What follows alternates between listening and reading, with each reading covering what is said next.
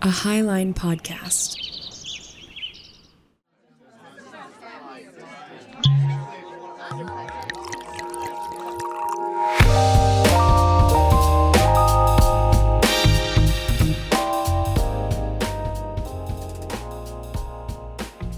Hello, welcome to the Whiskey Bench. I'm Stephen Torna. I'm Kat Dwyer. Kat, how are you doing on this Friday evening? I'm glad it's Friday. Me too. I am working tomorrow, but it's fun kind of work, so.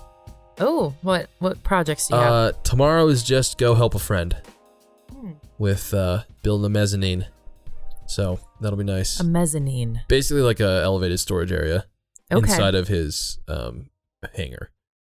So. Oh, is this the guy with the pool property? Yeah, exactly. So we're going to go help him for a day, and least we could do. Does he have like a landing strip on that property? He does. He has a grass one that like comes cusses. It crosses the driveway. I was trying to say cuts across. Cusses the driveway. Which is pretty neat, and it's kind of bumpy when we go out like and you're landing. It's like it's a grass field with like bumps, and you're like boink, boink, and you're bouncing up and down. Yeah, I was gonna ask. So it sounds like you have been flown around. Oh yeah, that's fun. That's super fun. Yeah, get to see all. He's like, oh, let's go to the crazies and then the castles, and then we fly over like the snowies, and then go down to like to the Missouri and back. And I would love that. It's really cool. That's it's very fun. cool. You just scope everything out. So yeah, we're gonna go help him because he's a buddy. Nice. And probably do a little cooking and shooting out of his place. That sounds fun. It's gonna be a party day, work day, but a party day. Yeah, that sounds good. So this is good. But yeah, same old. Last time we were in, I'm still painting my little heart out. I'm up in Big Sky. Nice. Which is a blast. Okay. Lots of driving, but at least the roads are clear now. Yeah, totally. And we just have the best clients in the world, so it's like you can't not want to be there. Nice. Very nice. And it's Lent. It is Lent, and as best as I've been able to. It's really hard, especially when the clients that I have are like food pushers. Right. And it's like you don't want to just be like, no, because of Lent. But like when they did buy us lunch, because like before I was eating like meat and all sorts of stuff. I started like ordering like vegan stuff. And I was like, do they have a vegan option? They're like, what is like, who are you? Like, did you just like become vegan? I was like, okay, all right. Like here, I've never done Lent before, and it's like, it's Lent now. And so I'm going to try. And now it's just like, today she made vegan cookies. So yeah, that's sweet. Like, Jonna, you're too nice. They're just lovely. So it's been fun. We're going to be there a few more weeks, and I think they want us to do more stuff. So we're going to be like, we are booked. Like, we'll come back. But they're like, can you do this? Can you do this? We mentioned that we might want one of these other guys we know to come do a little bit of carpentry, like put some baseboard and stuff. And they're like, well, can you guys do that? And we're like, oh yeah. He's like, we just like really like you guys. And we're like, no, the other guy's awesome too. Like, yeah. You never have a shortage of jobs. No, never. You know, yeah. So that's a good thing. Right on. How'd your week go? My week was fine. I don't know. Just a week? It was fine. Yeah, right. It was okay. Really looking forward to warm weather this weekend. Super stoked about that. Life is emerging in my garden. The tulips are coming up. Lovely. And then it'll be the daffodils, and the roses, and the irises. So I'm excited. Dang. And I already am seeing in, well, I put a ton of money into the garden and work into the garden last year. So like my whole front yard garden is just going to emerge, which will be fun. Like I don't need to do anything. I don't have to invest more money into it. Yes. And then my herb garden I'm already seeing life come back, and some stuff that I totally did not expect to come back in my main veggie bed. Got some cilantro. Whoa. Okay. I was like, whoa, eager beaver just cropping up. I thought they just like died mid-March. and you got more, unless you were able to sprout them. Nope. Like inside. Whoa. I didn't do anything. Well, natural. I planted it last year and I was like, well, you're going to die. Yeah. And then it didn't. So it's kind of fun. I hope it's super tasty. It's going to be hearty, extra hearty. It'll cilantro. be like thick cilantro. Yeah. One thing I did do, I went out and got dinner and drinks with a coworker last night, and I went to Tanglewood. Oh, I haven't been yet. I don't recommend it. No. Good cocktails. That's what I heard. Good drinks. I also have they have good happy hour. But yeah, we missed happy hour, but I did have a mezcal Negroni, which we should make. Yes, it's delicious. That sounds amazing. My coworker had it, and she was like, "That is the most disgusting thing I've ever tasted." Like, that's really mean and hurtful. It's smoky and bitter, but it's really good. So that was quite nice actually, and they did it right. You can. I feel like you can judge a bar by the way they make a Negroni. Oh yeah. So that was on point. But then I got a Faro risotto. Mm-hmm. Thinking, anyway. Yeah, like that sounds fun and neat. It'd be just like a simple, creamy, dreamy, delicious little thing. It's just like a plate of Faro. It was not risotto. It was not. Risotto. It was like Faro cooked in stock, and it's like that's not a risotto. And then it had like whole mushrooms that were like tough because they weren't cooked long enough. And then same goes for like whole carrots that were like warm but like rock hard. And then burnt to shit broccolini. I was like, what is this? And it was almost $30. Oh, so I was pretty frustrated. I was like, this is kind of a joke. Like the menu looks really nice and it's like leather bound and they put a ton of money into like nice light fixtures and stuff, but I was really unimpressed with the food. Like, hey, can you bring my plate back? And like, I think you forgot to mix the risotto together. I was like, what is this? It was like, it was bizarre. But it wasn't marketed as like deconstructed risotto. No. And even if it was, it's like cook the vegetables. Yes. The whole thing was kind of lame. That's a bummer. I don't know. I feel like it's one of those like corporate restaurants that's like trying to be like bougie farm to table, but it's not. You know, the thing is like, I have my staples in Bozeman. Yeah. And they don't disappoint. Yeah, totally. So it's like, well, who the hell wants to drive? It's not even central. I hate that place. No, it's true. It's really close to me. But it's close to you. Yeah, you're right. It's close to you. It's not close to me. Yeah. Anyways. Yeah, you have all the best restaurants right next to you. I know. Yeah, so. I know. Well, it's coworkers pick. Yeah, there you go. They won't pick again. Yeah, I'll pick she lost picking privileges, so it's fine. Like, look. No more. You don't get a pick. Yeah. Let someone with taste to decide. I kid. Oh, God. I hope you don't listen. I if you do, I love sound you. Obnoxious. I don't mean to be. It's just hard. I am going home for Easter though. Awesome. Yeah, I am actually quite excited. And I'm just gonna try to eat as much as I can while I'm there. So. Hallelujah. Yeah. It'll be good. That'll be good. Take a step back from Bozeman. Yeah. See some family, reset. See a ton of family. Yes. Cousins I haven't seen in years. They're babies that I've never met. So yeah, it'll be nice. That's going to be lovely. Yeah, it'll be very good. And my aunt's Easter dinner is my favorite meal of all time. Chili relleno. This like secret homemade chili relleno that she doesn't give anyone the recipe to. That's like weird Easter food, but amazing. I don't know. It's like she's like this cool little like mountain hippie chick that's also a Republican that like makes chili relleno. Why doesn't she live in Bozeman? I don't know. She's really great because she has like an amazing little oasis in the Santa Cruz Mountains. Okay. Yeah, and like a, slow cooked, delicious ham and. Does she need like a full-time carpenter or? I mean, my dad's kind of their full-time, and he could use an assistant. Oh, yeah. So there you go. You go work for my dad. Live in the mountains. Yeah. Anyways. See, that'll be good. So yeah, good things on the horizon. Yeah, I see that. That's where I'm at. Like, it's been long enough this year. Like, things have been grinding. It's like getting a little worn out, getting a little tuckered. Yeah. A little dissatisfied.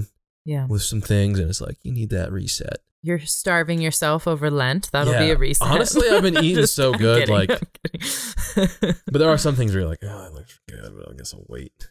You should have like, what's the Orthodox tradition? Once, like, is Easter just like the big feast Easter's where it's like over? The big thing. I've never experienced an Orthodox Easter yet, but like you go to services like on Saturday, like late at night, and they do like services and like all this cool like traditional ritual stuff until midnight. Oh, wow. Okay. And then I'm pretty sure they just feast and party and play music and eat until like 8 a.m. Like all night? Like all night. Whoa. And then on Sunday, you like have like I think a morning service, and then everyone just like goes sleeps the whole day. Holy crap. It sounds super fun. That's wild. Yeah, I was like, I want to do this. That'll be interesting. Yeah, so it'll be my first Pascha. Man, I don't know if I could hang with that. I'd be like tired. And I think they drink. Yeah, Jesus. So everyone's just like partying and drinking at the church and that sounds fun. Celebrating Jesus. Sounds awesome. Oh, nice. Speaking of celebrating Jesus, the cocktail we're drinking tonight is coming from my Drinking with the Saints book. Nice. And this is a week after St. Patrick's Day, but this drink is in honor of St. Patrick's Day. Oh, right. So we were drinking the Irish Ale cocktail, which is 2 ounces of Irish whiskey, 3 ounces of ginger beer, and it says juice from 3 lime wedges. Just put a whole stinking lime in it. Yeah, lime's good. Put a whole lime in it. Mm-hmm. Just fill up a tall glass, like a Collins glass with ice.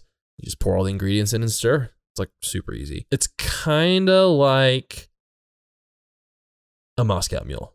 It's a little bit like that. Yeah, what do they call, what's the one they do with Irish whiskey?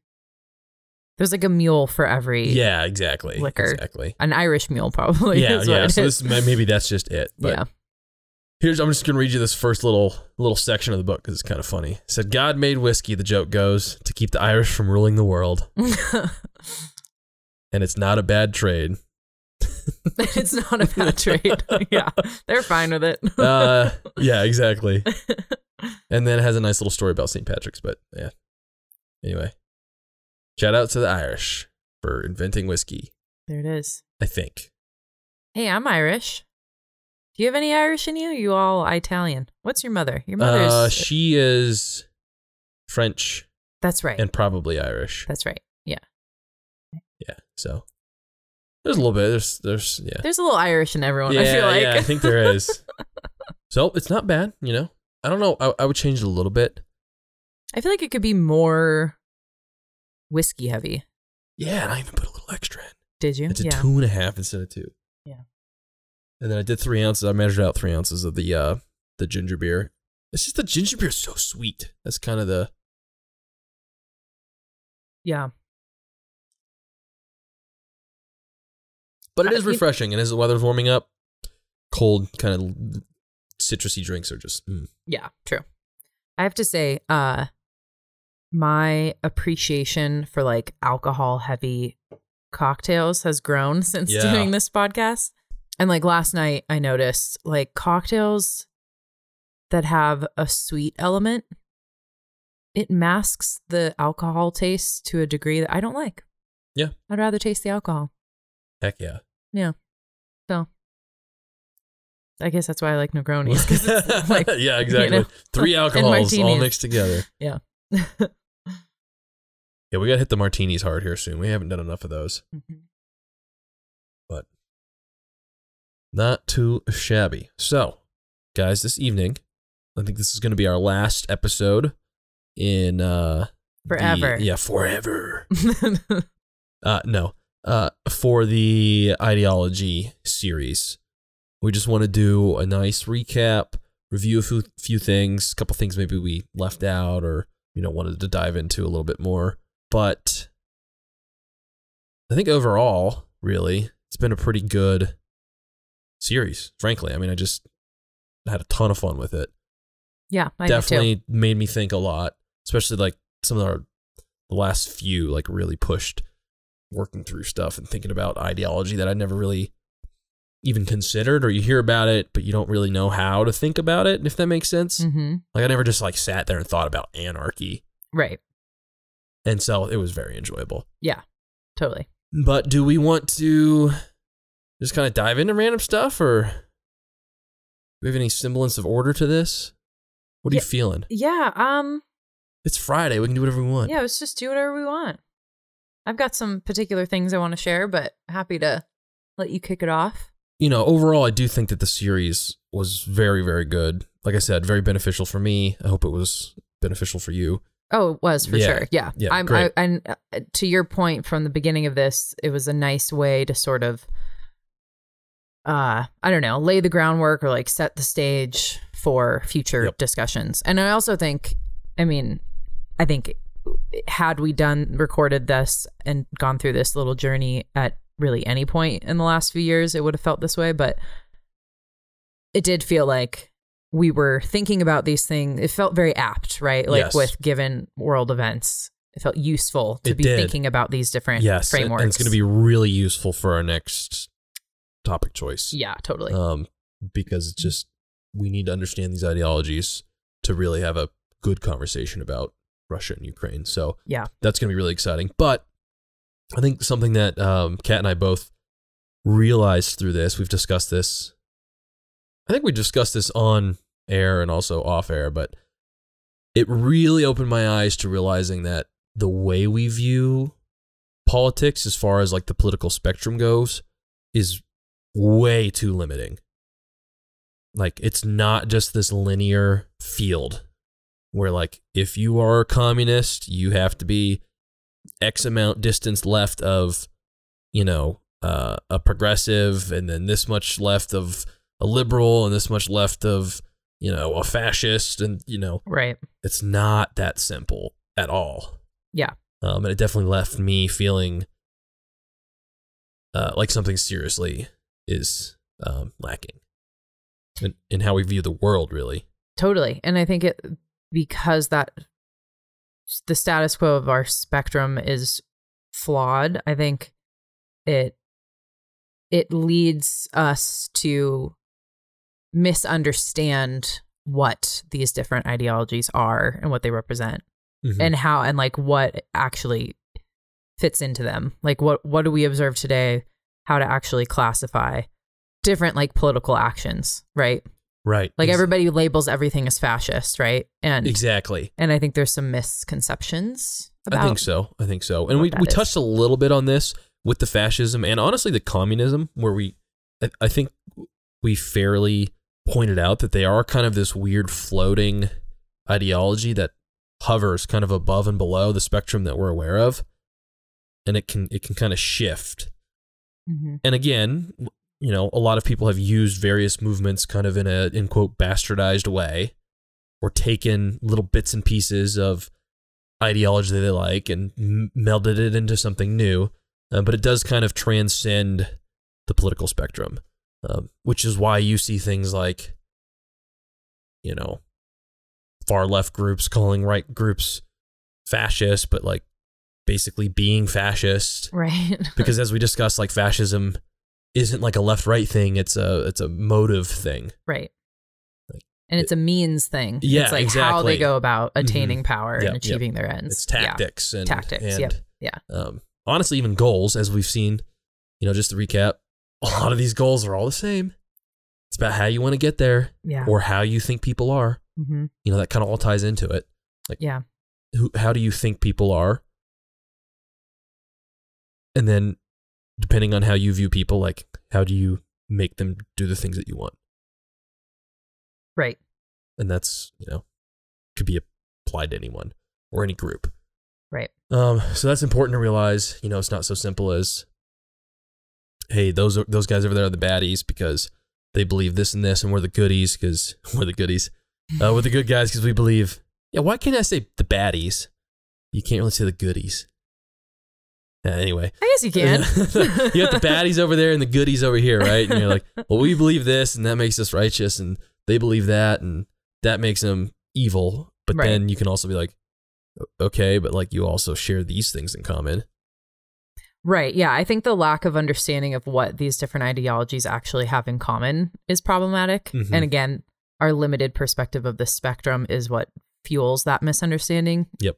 And I would say that I think maybe a more accurate spectrum, if we're just going like linear still. I know you have thoughts on the whole horseshoe idea, which I want to hear, but I would say like if we're sticking to sort of a linear idea, a more accurate spectrum, in my opinion, would be authoritarians of different flavors on one end, and then free-minded individuals on the other. Right. So really you have like fascists and communists that are kind of more like, instead of being on a horizontal line, they're like on a vertical line. So you have the authoritarian side, and you can float up and down on the spectrum instead of left to right. Yeah, that's a good. Because like the political spectrum that everyone, or the political axis that everyone's familiar with, is like what? You have like authoritarian right and authoritarian left.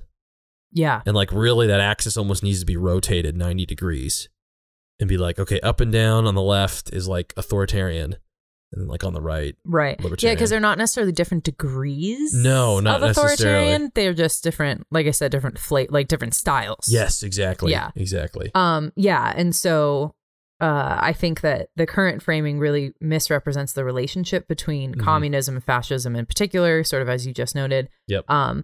Yeah, they're not on opposite ends of the spectrum. They both sit on the authoritarian end. So I think we should think about it in terms of authoritarianism versus power that's decentralized amongst many individuals. I would say from the ideologies that we discussed, communism, fascism, and progressivism even are all on the authoritarian end of this spectrum.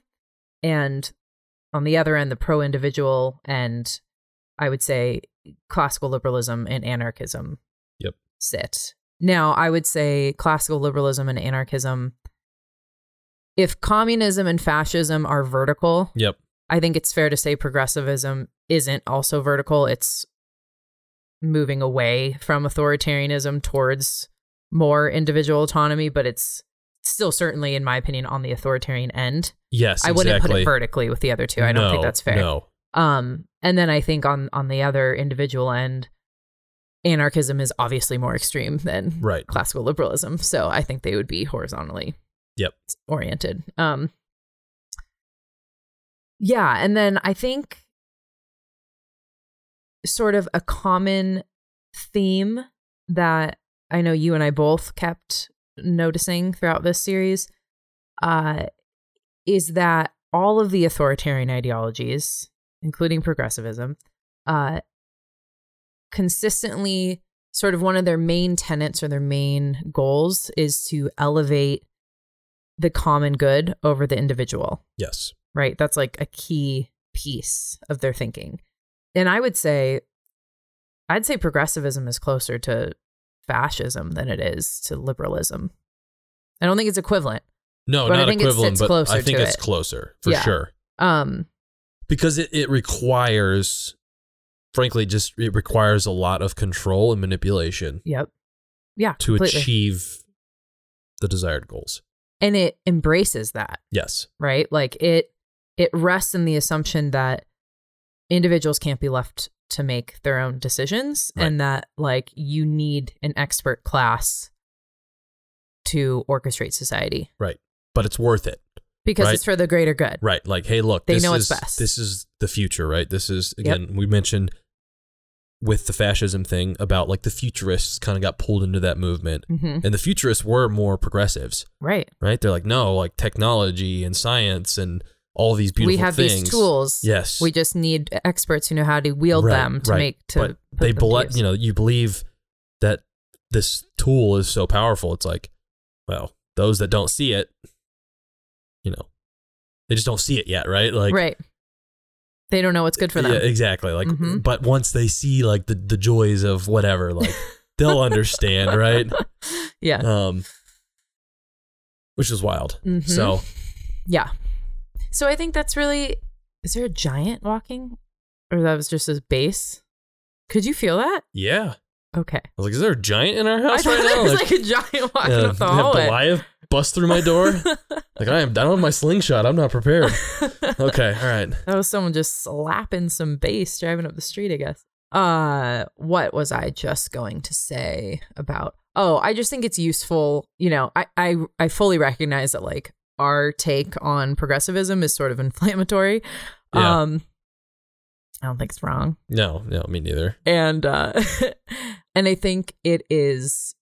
I think like given the level of government intervention into really like intimate corners of human life that we witnessed and experienced throughout COVID, I think it's an important time and potentially like a pivotal time in not just the US's history, but the world's history, and especially liberal democracies around the world, where we're, I think, dangerously slipping towards more authoritarianism and getting sort of, as we talk about that Overton window is shifting, we're all becoming more used to greater government intervention. Yes.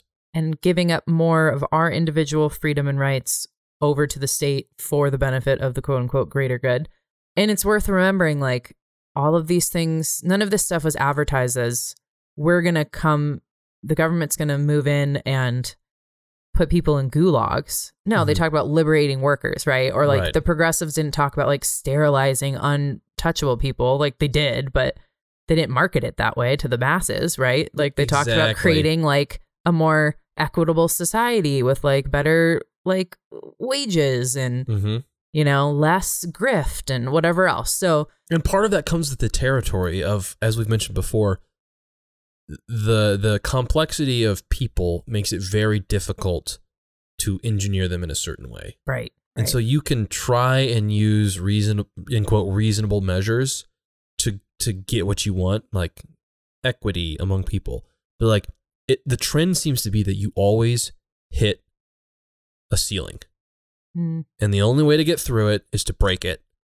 Right. And that means you start doing some crazy stuff. Right. And by the time you hit the ceiling, you've invested a ton. You got a ton of people involved. Yep. You got a full-fledged operation, like a machine going, and it's hard to stop. It's like, oh man, we've done all this great stuff. Yeah. And like, you know, with the whole sterilization, like we've done all this great work to, you know, improve fitness and like all this other stuff. And you hit a road and then you're like, but it's like not quite what we want.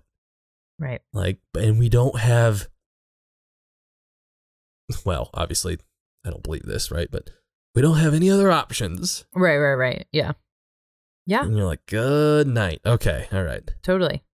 Yeah. And I think another key piece of that is creating an enemy in the public, right? And getting people, like, eventually you have to continue to get buy-in and maintain legitimacy. Like, often these regimes resort to creating a villain or an enemy within the nation. Yeah. That everyone can feel comfortable exploiting because they are the enemy of the greater good. Yes. And we saw that same parallel with COVID, right? So I don't mean to be hyperbolic and I don't mean to be like overstating the threat, but there's enough of these similar themes. What is it? History doesn't repeat itself, but it rhymes. Mark Twain said that. Yeah, something like that. There's some rhyming happening that I think is worth paying attention to. And hopefully this series is something that can be, like, as you said, for us, at least, I know it was illuminating and I think will help us kind of perceive where there's that slippery slope in the future. Yep, exactly. Which I think is very important. And, you know, going back to the progressivism is closer to fascism, you know, that kind of seems to be the trend with both, you know, the Democratic and the Republic side of it, is that they are kind of on a horizontal spectrum with each other. Oh. And they can slide towards authoritarianism. Both of them. I like this. Both of them can slide left towards authoritarianism. And the problem is... And by left, we're not just saying... No. Politically left. No. But like in this example, like... Right. This little spectrum we created. And I think the problem is, as we've mentioned before, like you can get out of it until you fall too far. And if you fall too far left, you're now in that horizontal authoritarian channel. Yeah, right. And to get kicked out is, as we said before, it takes blood. Right. I don't think ever there's been an alternative solution. No, because you have to, how do you claw back power? Yeah. It's messy. So like both, the left and right now talking about like the political spectrum as we know it today, Republicans and Democrats, like you can go then right towards the liberalism and libertarianism and the individual liberties pool. And at that point, it almost like is like an arrowhead, right? And you can move closer and closer. And at some point, as you become more, freedom oriented, you actually kind of come to this point where now you actually have a lot in common. And you're now on this individual freedom plane. So maybe it's like a sideways triangle. That's interesting. Yeah, because I guess there are more flavors of authoritarianism than there are of individual liberty. Is that sort of what you're describing? That's kind of what I'm thinking. Yeah, okay. And because there's less variation there, you kind of are forced to. It might oscillate. Although then we have to acknowledge that within the goofy anarchist space, there's a little bit of a vertical there, right? With the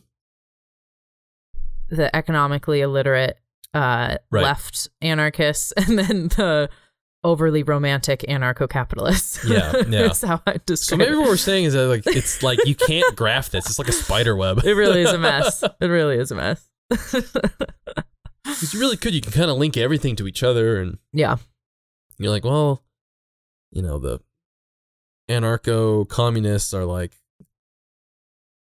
this weird anomaly, and you're like, where do you put that on? I just want to kick them off the spectrum because it's like none of it makes sense. And that's again, but that is kind of what we're getting at. It's like you can't really view it like that. It's because you're looking at it one-dimensionally. Right. Yes. But like you have the element of humanity and the complexities, and it is like this weird at least 3D. Yeah. And maybe even 4D space where like, looking at it from one way, you see these 2 points that are really far away, and you change your perspective looking at this 4D structure from another side, and you're like, oh, wait, no, they're like almost touching. Right. And so depending on how you rotate this graph, like you're going to see it differently. I like that. Do you want to describe the horseshoe?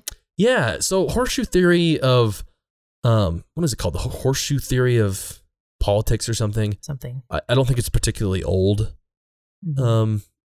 Theory, maybe the 80s, I want to say. But basically the idea being that like the political, the horizontal, straight line of politics left and right is more complex, and that it is more like a horseshoe, and even more like almost an enclosed circle where you have, the center right at the bottom of this horseshoe, and you can kind of go left and right.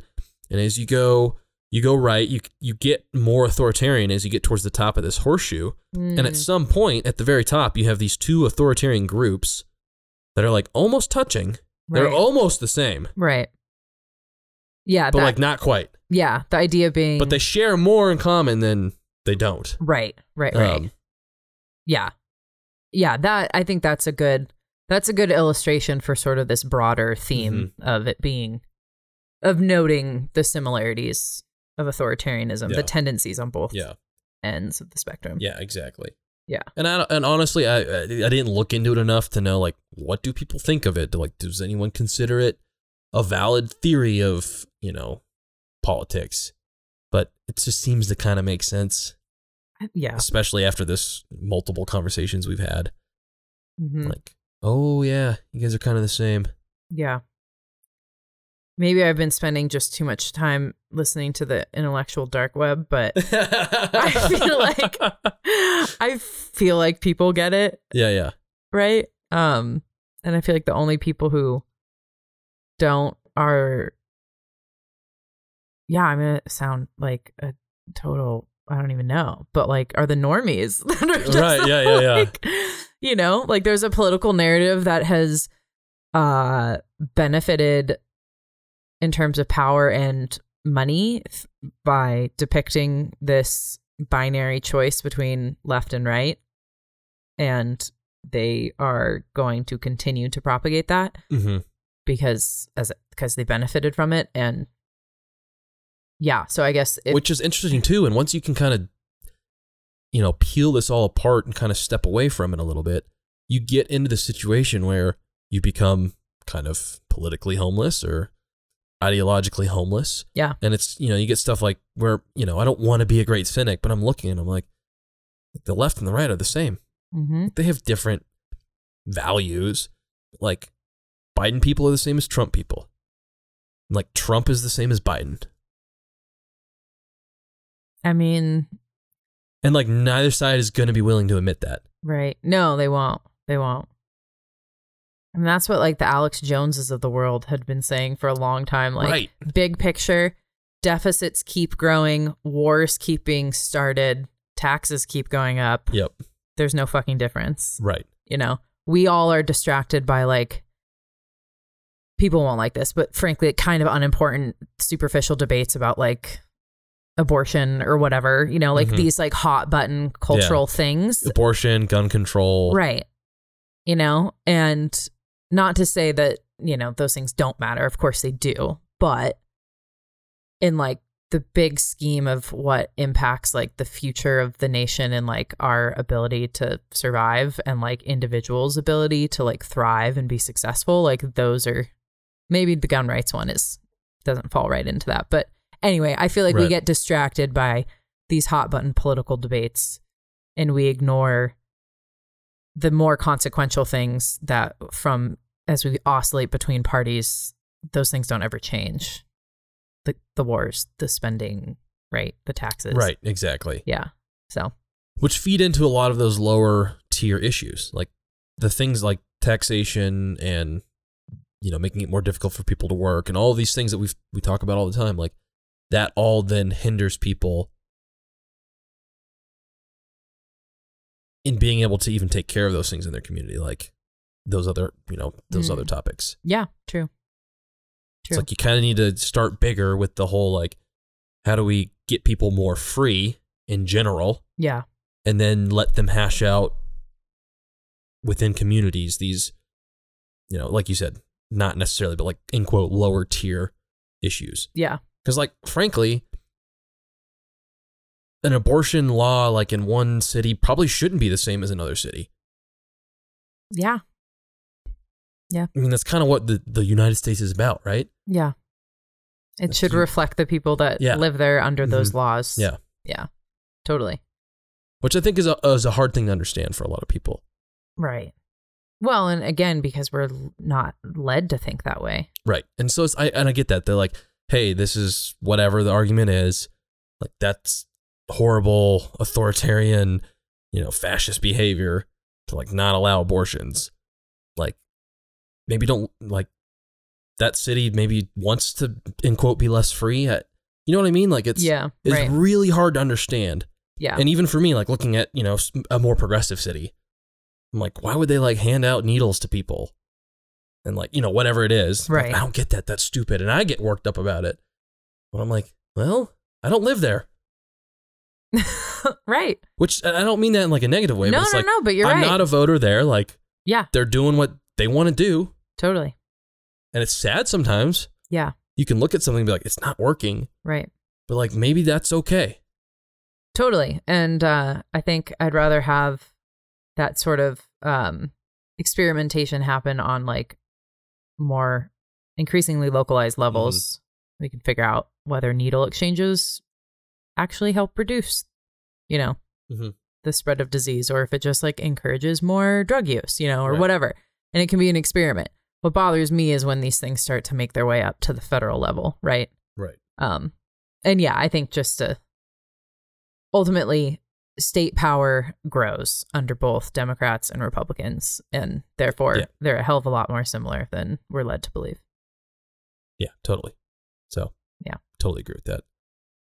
So again, it's easy to point fingers and see the other side of the aisle as the enemy, but it's not usually your neighbor that's the problem. Right. But yeah, so I think that's a good little recap there, just in general. But what do you feel like? I mean, I know you said you had some thoughts, and, you know, what do you feel like maybe we missed the opportunity to say in some of those other episodes, if any? We're going to take a quick break, then we'll be back to our conversation. If you like what you're hearing, help spread the word by leaving a 5-star rating and 1 or 2 sentence review on your favorite streaming platform. Thank you to Reagan James for the use of our theme music, The Habit, off her album, Message. Find her work on Spotify and Apple Music. Thanks to the Highline Media Network for having us as a founding podcast. Here's a quick preview of a recent episode from our sister show, Author's Intent.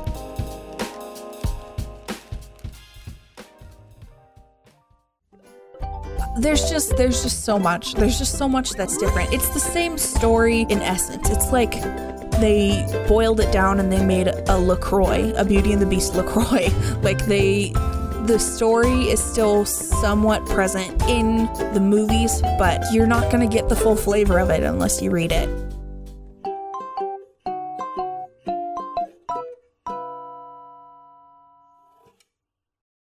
And now, back to our conversation. I kind of have like a list of like free floating random thoughts. So maybe I'll just like share. Let's do start it. Sharing something. Okay. So one is that, and I guess this is a broader theme. I think trying to make the world how you want it to be through force and coercion is, I believe, literally always and everywhere bad. Yep. Again, even if it's done in the name of a noble end, it's that scale issue, right? Well, one, I think personally, like, I don't think any end. I think I'm willing to go so far as say I don't think any end is worth or justifies violating somebody's individual autonomy. And I know that's kind of extreme, but I think that's where I'm evolving to. Yeah, I think so. Yeah. Even setting that aside, on the scalable issue, I don't think it has ever been executed in a clean way. Right. Like it's too complicated to try to force a worldview on a large populace. 100%. Because you cannot get full buy-in. So then that means you're forcing it. You can't, because people are interesting. Yeah, and diverse. And diverse. Right. And, regionally they're diverse. And the same thing happens like in small countries. There's like super wildly diverse people. And like, even within the United States, like that still holds true, right? Like someone from Louisiana is going to be wildly different than someone from, Appalachia, and is going to be wildly different than from North Dakota. Like in so many different ways. Yeah. And there's a lot of common ground there. The same thing is true in other countries, but like time and time again throughout history. I mean, I've just been going through a biography about Alexander the Great. And like, this is the same thing that happened with these great empires. You start taking on all these people, you start forcing, the Mesopotamian ideology on like the Persians and fill in the blank. And it's like, they're just wildly different. And you can use force and you can use violence and, you can use, in some senses, like sometimes they use incentives, and it doesn't work. Yeah. And they always tend to crumble. Totally. Because you just can't control that many people. Right. That tightly. Right. And that's the thing, that tightly. Yeah. Right. Completely. And I think the other folly in that is you miss out. We've said this multiple times. Nobody has a monopoly on truth or knowledge, right? Or information. So the more centralized decision making becomes, the less efficient it becomes. And so when you don't have like diverse experimentation within like individual communities doing their own thing and figuring out how to solve their own problems, when you miss out on that experimentation, which means you miss out on finding what works faster, right? Well, and this is a great example with the COVID thing. Like, getting such centralized control over the problem ended up working so poorly, which we've mentioned before, because of how wildly diverse the United States is. Yeah. Like, we've said it before, like,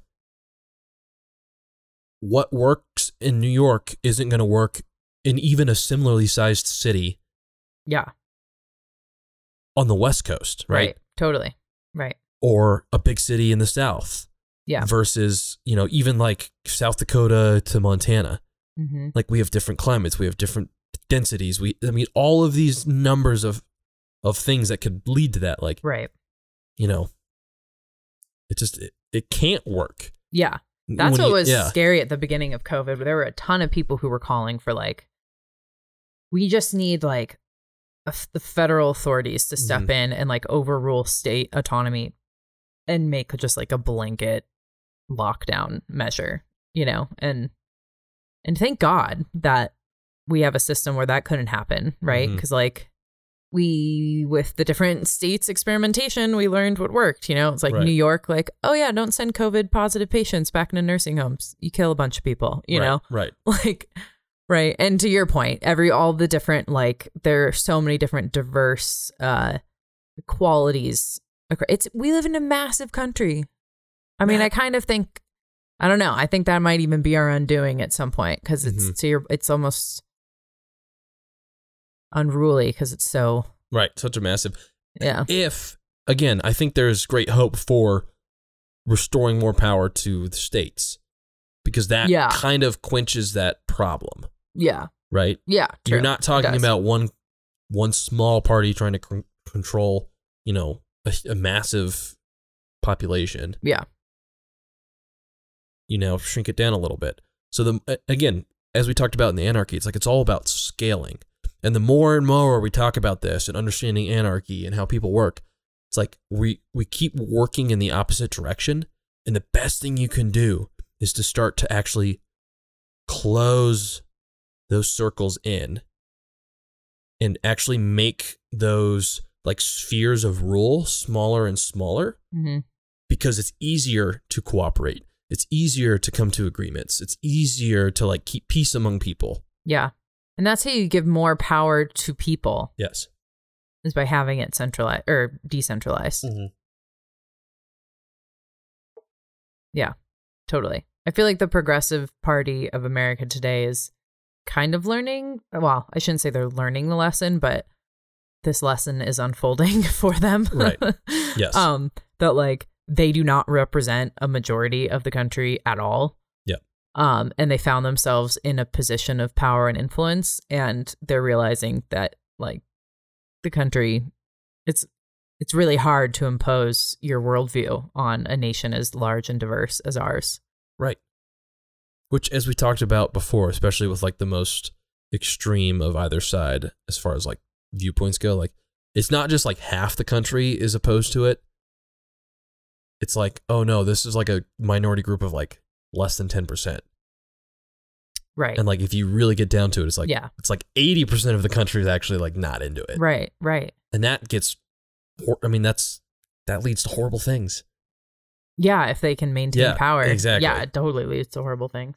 I had 2 quotes I wanted to share. Oh, yes, please. One is from my fave, Thomas Sowell. Ah, what a beautiful, sweet man. Anything he has written is worth reading. Yes. I haven't read nearly enough of his stuff, but I think I've mentioned it before because his stuff is like thick. I know his basic economics is like, it's like, I know he's like pretty old, but pages, he's pretty old, but I'm like, have you written any children's books? Like maybe, I could start with like a starter. Yeah, totally. Yeah, he's wild. I watched a documentary about him a while ago, like a year ago or so. And he, just an incredible man who came from very humble beginnings. And I think the Bronx in New York, and clearly was like exceptionally bright, but he, really made his own way against some challenging odds. But he I forget how many books it was, but he was writing like dozens and dozens of books a year.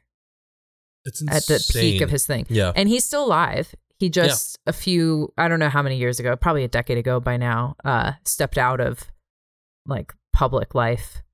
And I think he just like is into photography, like nature photography or something. I think he basically was just like, I'm tapping out.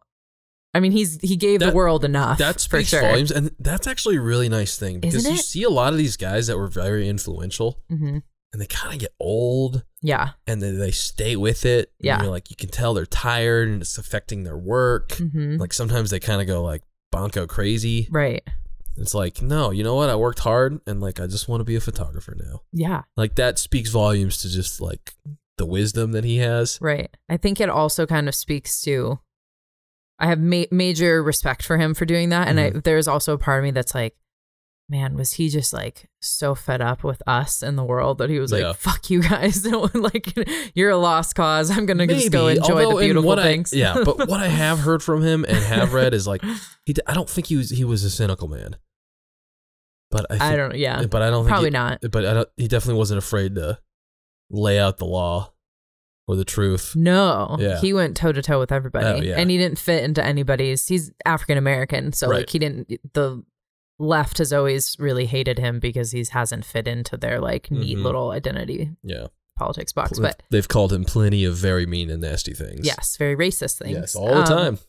So anyway, one of my favorite and one of his most famous quotes is there are no solutions, only trade-offs. Mm-hmm. That's just a partial quote, but that's the gist of it. There are no solutions, only trade-offs. So I think when we talk about these different systems for organizing society, we have to keep in mind that utopia is not an option. And that is what authoritarians are always selling. They're selling utopia. Yep. And everyone needs to just be aware of the fact that like they're snake oil salesmen. Utopia isn't a thing. No one can ever achieve it. There is no perfect solution. Literally, there is never really a solution to anything. Right. Life is about making choices between trade-offs. And that's another thing that like politicians sell solutions. Nobody ever levels with, their voter base and say like, well, That's the we thing. can't actually fix this problem, Right. but we can lessen it. It's going to mean we have to sacrifice here. Yeah. But what do we value more? This is our rational choice. Nobody ever presents that argument. They Never. say like, this guy's evil, I'm good, and I have the solution. Give me power and I'll make that solution happen. Right. And it always fails. And that's why you get both spectrums getting so upset at like the in quote grifters, like that just are in Senate or Congress and are like, okay, yeah, we probably can have universal health care in the United States. Okay, but like we have to talk about how we're going to get there. You know what I mean? It's like it's like universal health care, and one person's like, okay, we probably can make that happen, but like we have to pay for it. Right, exactly. And it's So like, well, what does how? that mean? Right. Yeah, right. And then you get into the trade-offs. Yeah. And no one wants to reveal that. Yeah, politicians are constantly masking the cost of their promises and what it really requires to achieve whatever they're claiming they're going to achieve. So that is just, I think, an important thing to keep in mind. And then the other quote is from a gentleman that I've discovered through Twitter. And maybe I should have known him before, but I didn't. I don't really know anything about him. I need to research him. He's an economist and a professor, I believe. Per Bylund, Bylund is his name. I shared a couple of his tweets on Whiskey Bench's profiles. He's just fucking great. I like him a lot. He just said he really just makes these economically succinct, poignant points regularly that I think are fantastic. But anyway, one that he said that we shared on Whiskey Bench's social media was, quote, "The solution to the problem of power is not to centralize and monopolize it."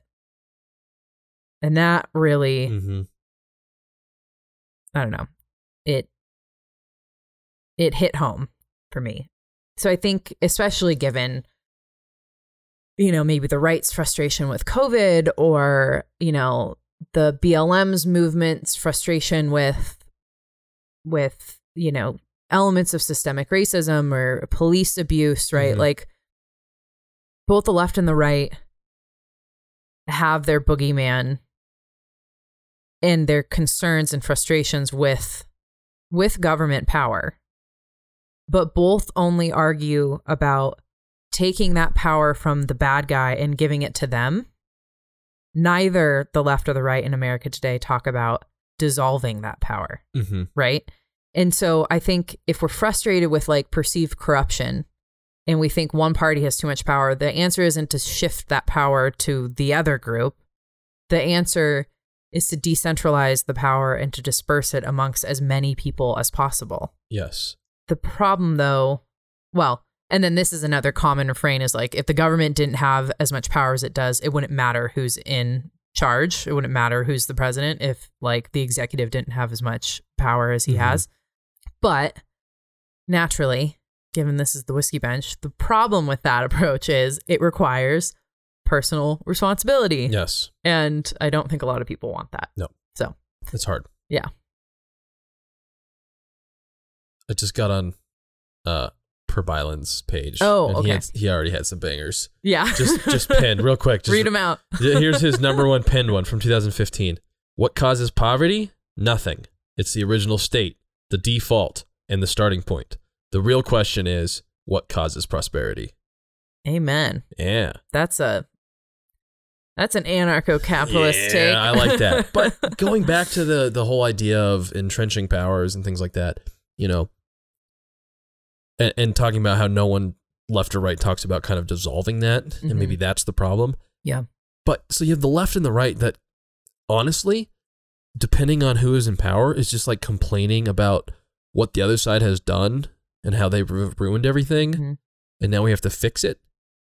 And this has been going on, you know, people go back as far as like obviously before, you know, civil rights. So, I mean, after World War II, like 50s on, like everything's been downhill, and it's both sides. It's like everything's been downhill,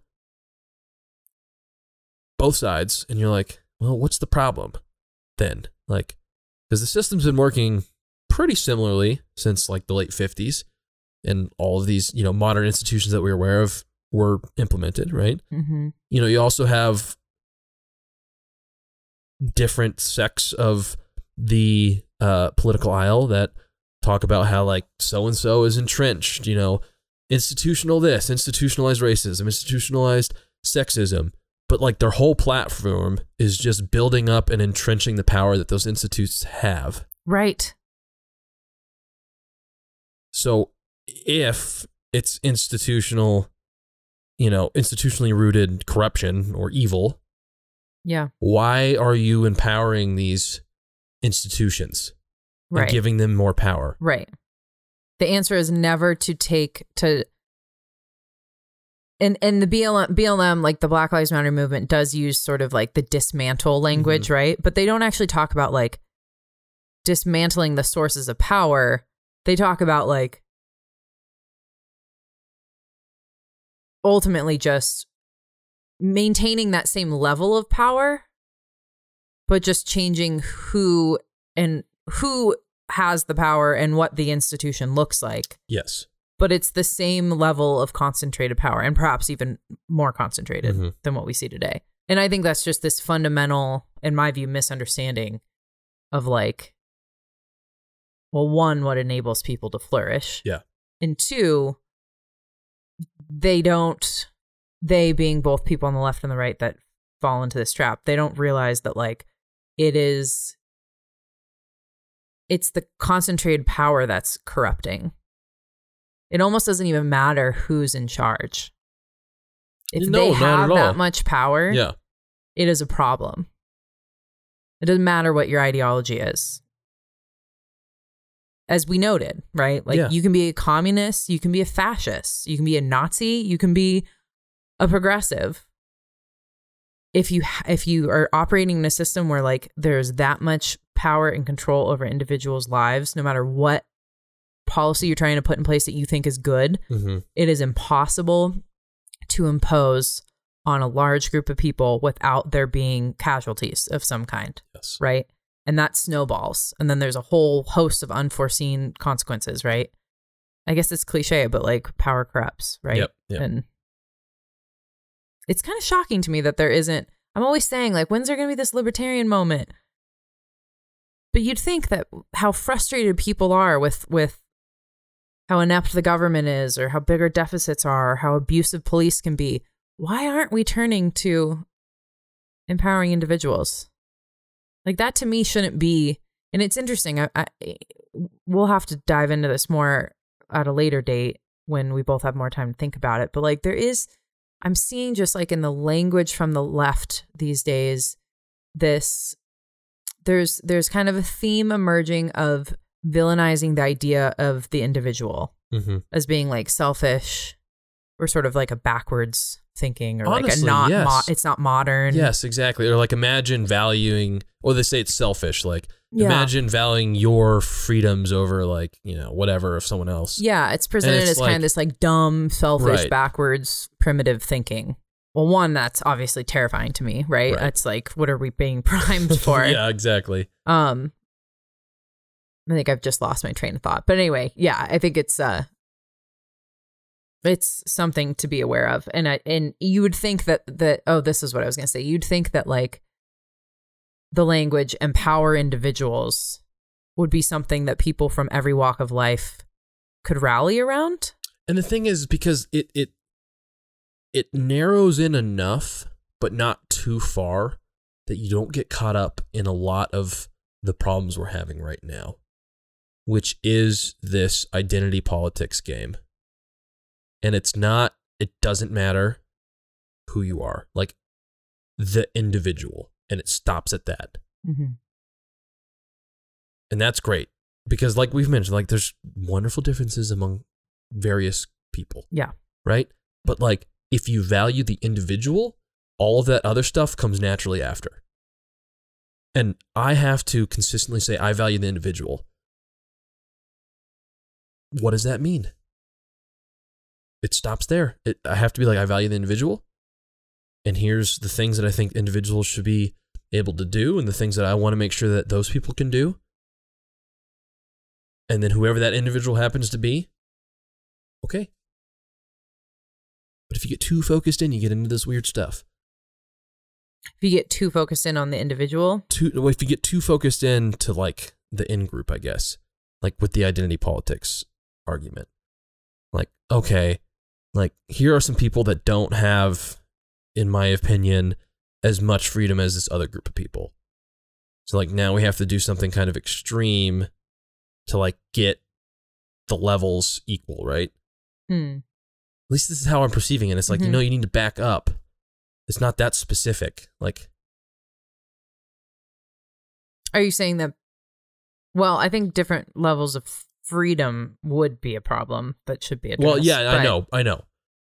But do you mean like individuals not like, are you referring more to like the equity question and people not having like the same outcomes? Right. Right. And then trying to like, make up for that by disenfranchising certain groups to ensure that somehow like the outcome is equal. Yeah. Yeah. That's totally problematic. And that, you're right. And that is where people are like, you're way too narrowly focused looking at results instead of looking at the bigger spectrum of like people have different skills and interests and desires. So then how do you create a system where like everyone has the freedom to like do what they're good at? Right. And that would help a lot, right? Instead of like, we need more, I don't want to make an inappropriate joke here, but like we need more X amount like homeless, whatever engineers. Oh. You know what I mean? Like filling quotas and stuff like that. Yeah, right. The world would be much better if a person was able to do the thing that they love and they're good at, instead of being like, let's push people to become automotive engineers because we need more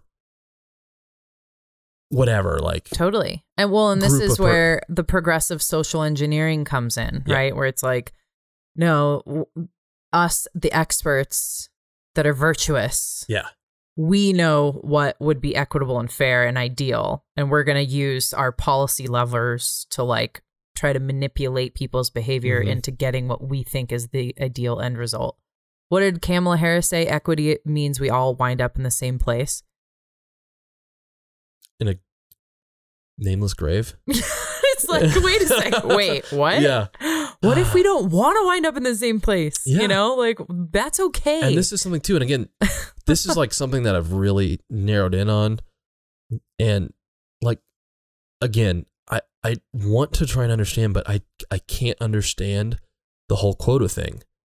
Like, I look at something, they're like, women are underrepresented in, quantum physics.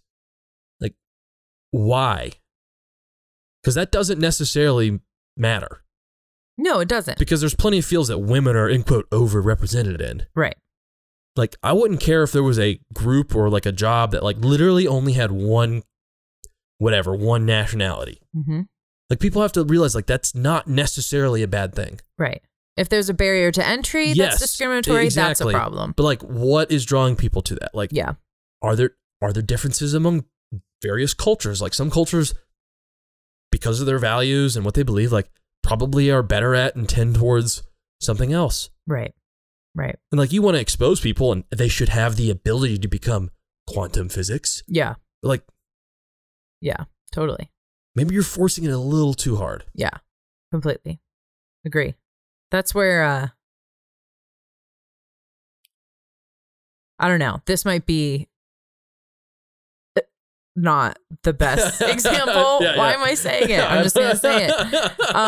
At the height of all the BLM sort of uproar over the last, whenever that was, God, life is a blur. Don't you feel like it's still 2019? I have no idea. People like are saying that. I was like, it's like what? 2 years ago, where I was talking to a buddy, and I was like, 2 years ago. It's crazy. I was like, I had so much fun last year, like visiting, and they were like, you came like 2.5 years ago, and I was like, oh shit. Okay, all right. 21 was just a blur, but anyway, but at like sort of the height of that, and you know, every corporation and industry was having these conversations, which I think to some degree is beneficial, but a lot of it just felt like this forced corporate bullshit of like, this is a trend and we need to be a part of it, and we don't want to get like canceled by a Twitter mob, so we better make sure we're like preempting that. Yep. It felt really shallow and disingenuous. And the outdoor industry also did that. And like, I work in the conservation space, right? And so there were all of these conversations popping up about like equity in the outdoors and equity in outdoor recreation and on public lands. And I think there are valid concerns, and it's worth having a conversation about the ways in which, you know, like certainly displacing Native American populations off of public lands and to build, you know, our national parks is like, that's an important conversation that needs to be had, right? Or other concerns about there being like, I don't know, discriminatory practices that kind of set a tone, kept certain minority groups off of like out of these sports or whatever. But then to a large degree, frankly, I found the conversation to be a bit insufferable when you would get, I'm just going to lay it out, when you would get a bunch of like middle to upper class white liberals who like to go to public lands and ride mountain bikes, trying to, I don't know, atone for their whiteness by talking about how it's a problem that there aren't more like Black and Hispanic and whatever else minority group out mountain biking with them. And I just wanted to like, you know, I didn't have a foray, what's the word I'm looking for? I didn't have an opportunity to be a part of those conversations, but I just would hear them and I would want to scream like, what if there are just different cultures with different values and not everyone wants to fucking like wear spandex and ride a mountain bike, you know? Like maybe that is just a cultural difference. Like, again, historical things that are real that need to be addressed, yes. Cultural trends that are a result of individual choice is not a problem. Yeah. You know? And like, not everybody is going to want to do your like, I don't know, like wealthy little yuppie white sport. Like, fucking get over it. I don't know. Like, it just felt like this self-aggrandizing, like, I don't know. It was just, it bothered me. And I'm not, you know, I'm white, so I don't know what other groups felt hearing that, but I would guess that some people would be insulted by that too. Yeah. Right? But I guess I hear... As if they're not making the right choices. Like, well, that's just it. I hear those conversations and I think, like, what? Like, someone that is not represented in the outdoors, like, why are they not going outdoors? Is it because outdoor gear is super expensive? Okay, well, that's not going to change. That's probably the biggest barrier, to be honest. But then, like, the other thing is, like if someone wants to go mountain biking, like, wouldn't they be like, hey, I'd like to go mountain biking? Right. Yeah. Like, I just like, don't people. Right. Yeah. I just don't get those kind of. Are like white people underrepresented in certain cultural practices throughout the country? Sure. Do we need to have a policy in place to like force that? Yeah. No. You know what I mean? Like, it just, I think to a degree, it just becomes this, again, hyper focused in on the wrong thing, you know, and it's a disservice to everybody. But anyway, that was a bit of a tangent. That was a tangent, totally. But it just kind of all goes into the whole controlling people and trying to manipulate them, and whereas like, yeah, it is great. Like, people should have the freedom to like go mountain bike whenever they want. But, right. Like, you know, or do something totally different. Yeah, that's not mountain biking. Yeah. Yeah, totally. I have something positive, but if we have more of this to go, we can, and then maybe we could close with the positive thing. No, I don't really have anything. Like the only other thing that I would mention, because this is pertinent to like our discussions with like the whole like communists and the fascists and things like that. Like, especially because I always go hard on Antifa because I have to, right? Yeah. I feel morally obligated to. Everyone that calls Antifa fascist is then like mocked by anyone that is pro Antifa as like, you stupid idiots. They're called anti-fascists. They're called anti-fascists. That means it's impossible for them to be fascist.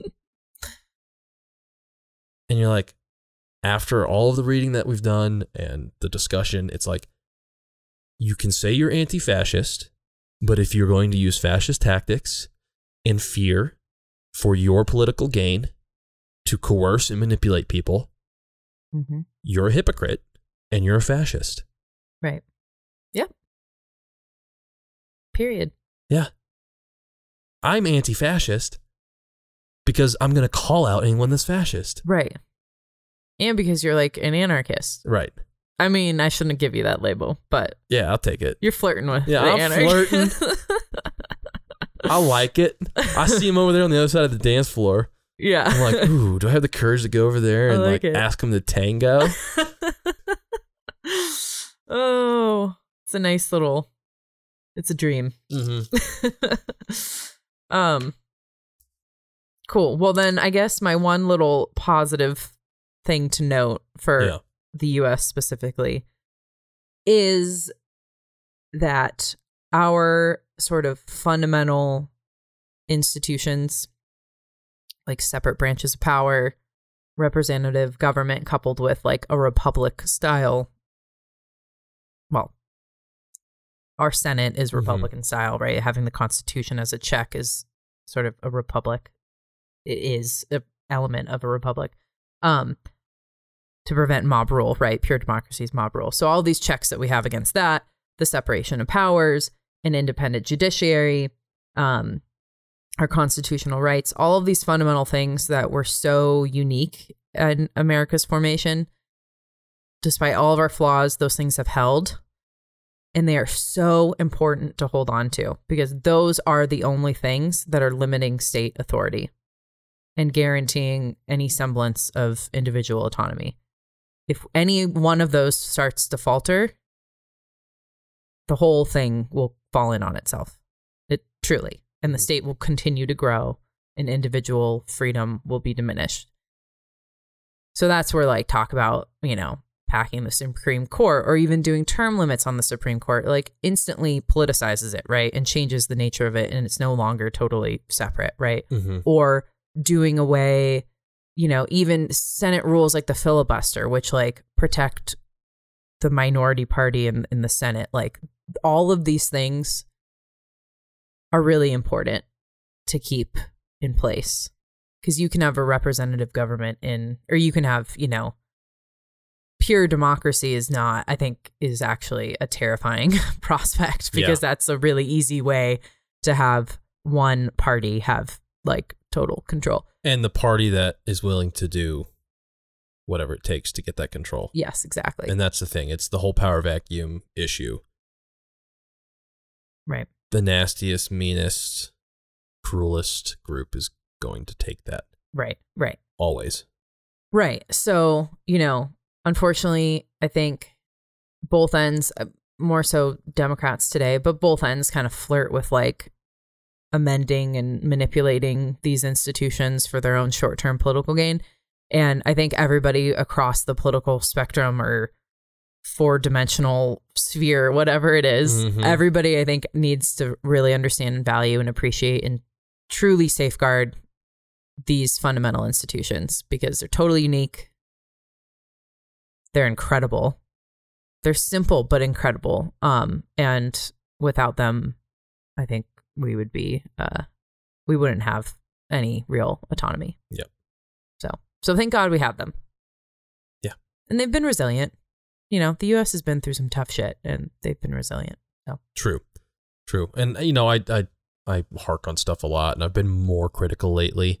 But, like, you also have to have some perspective. Like, there are other places around the world that have some wild stuff going on, and they don't have systems that even have a chance of protecting the people from it. Right. And I see it as maybe a bit more fragile.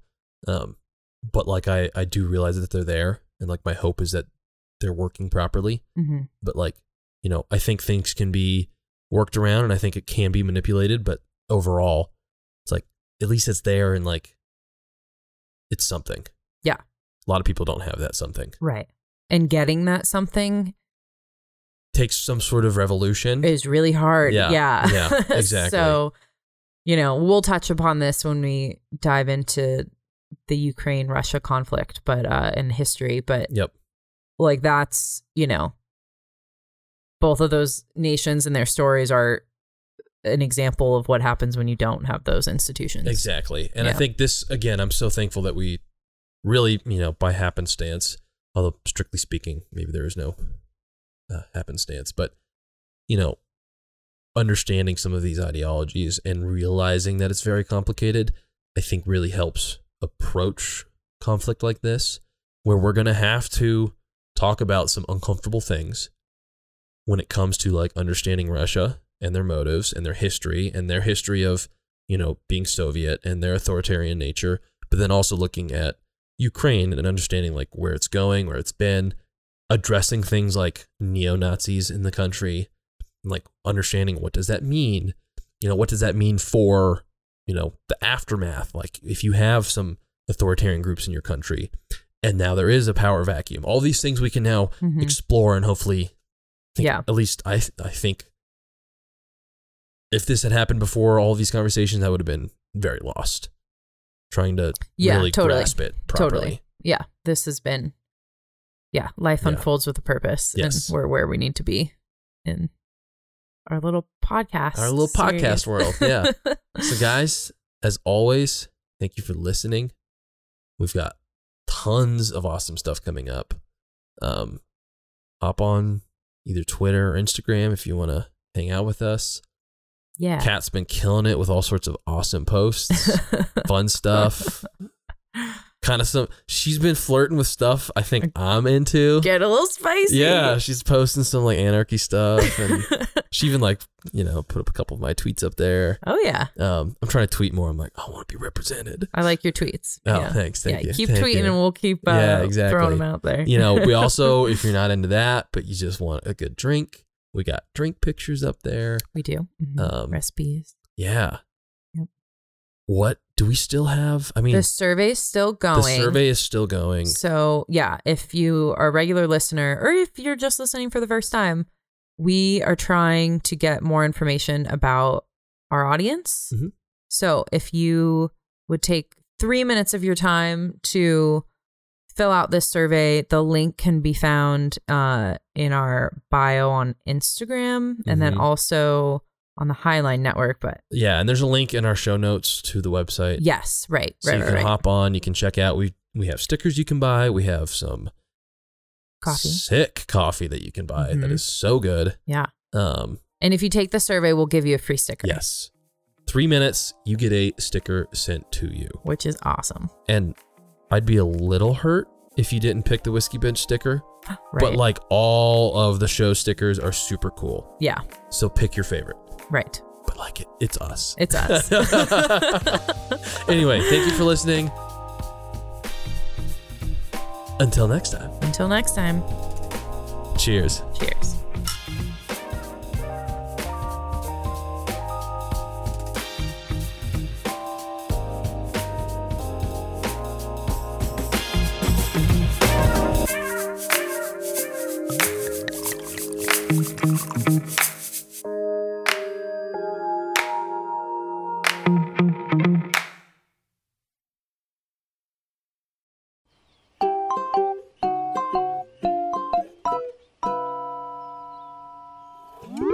Hello, my name is Dixie Lee Henning, and this is Author's Intent. You know how you have friends, and sometimes those friends are like, hey, have you seen this movie? And then you're like, well, I think the book's better. And then you guys get into an argument, and then you stop being friends because of their totally wrong opinions. Well, I liked that feeling so much that I decided to make a podcast about it. So I put in the work, I read the books, I watch the movies, and I tell you the differences between the two, and you can still be friends with that friend who thinks that the Hobbit movies are good. They're not good. But you can stay friends. I'm essentially a mediator in the friend space, I'm here so that you can stay friends with those people despite their horrible opinions about books and movies. So, you're welcome.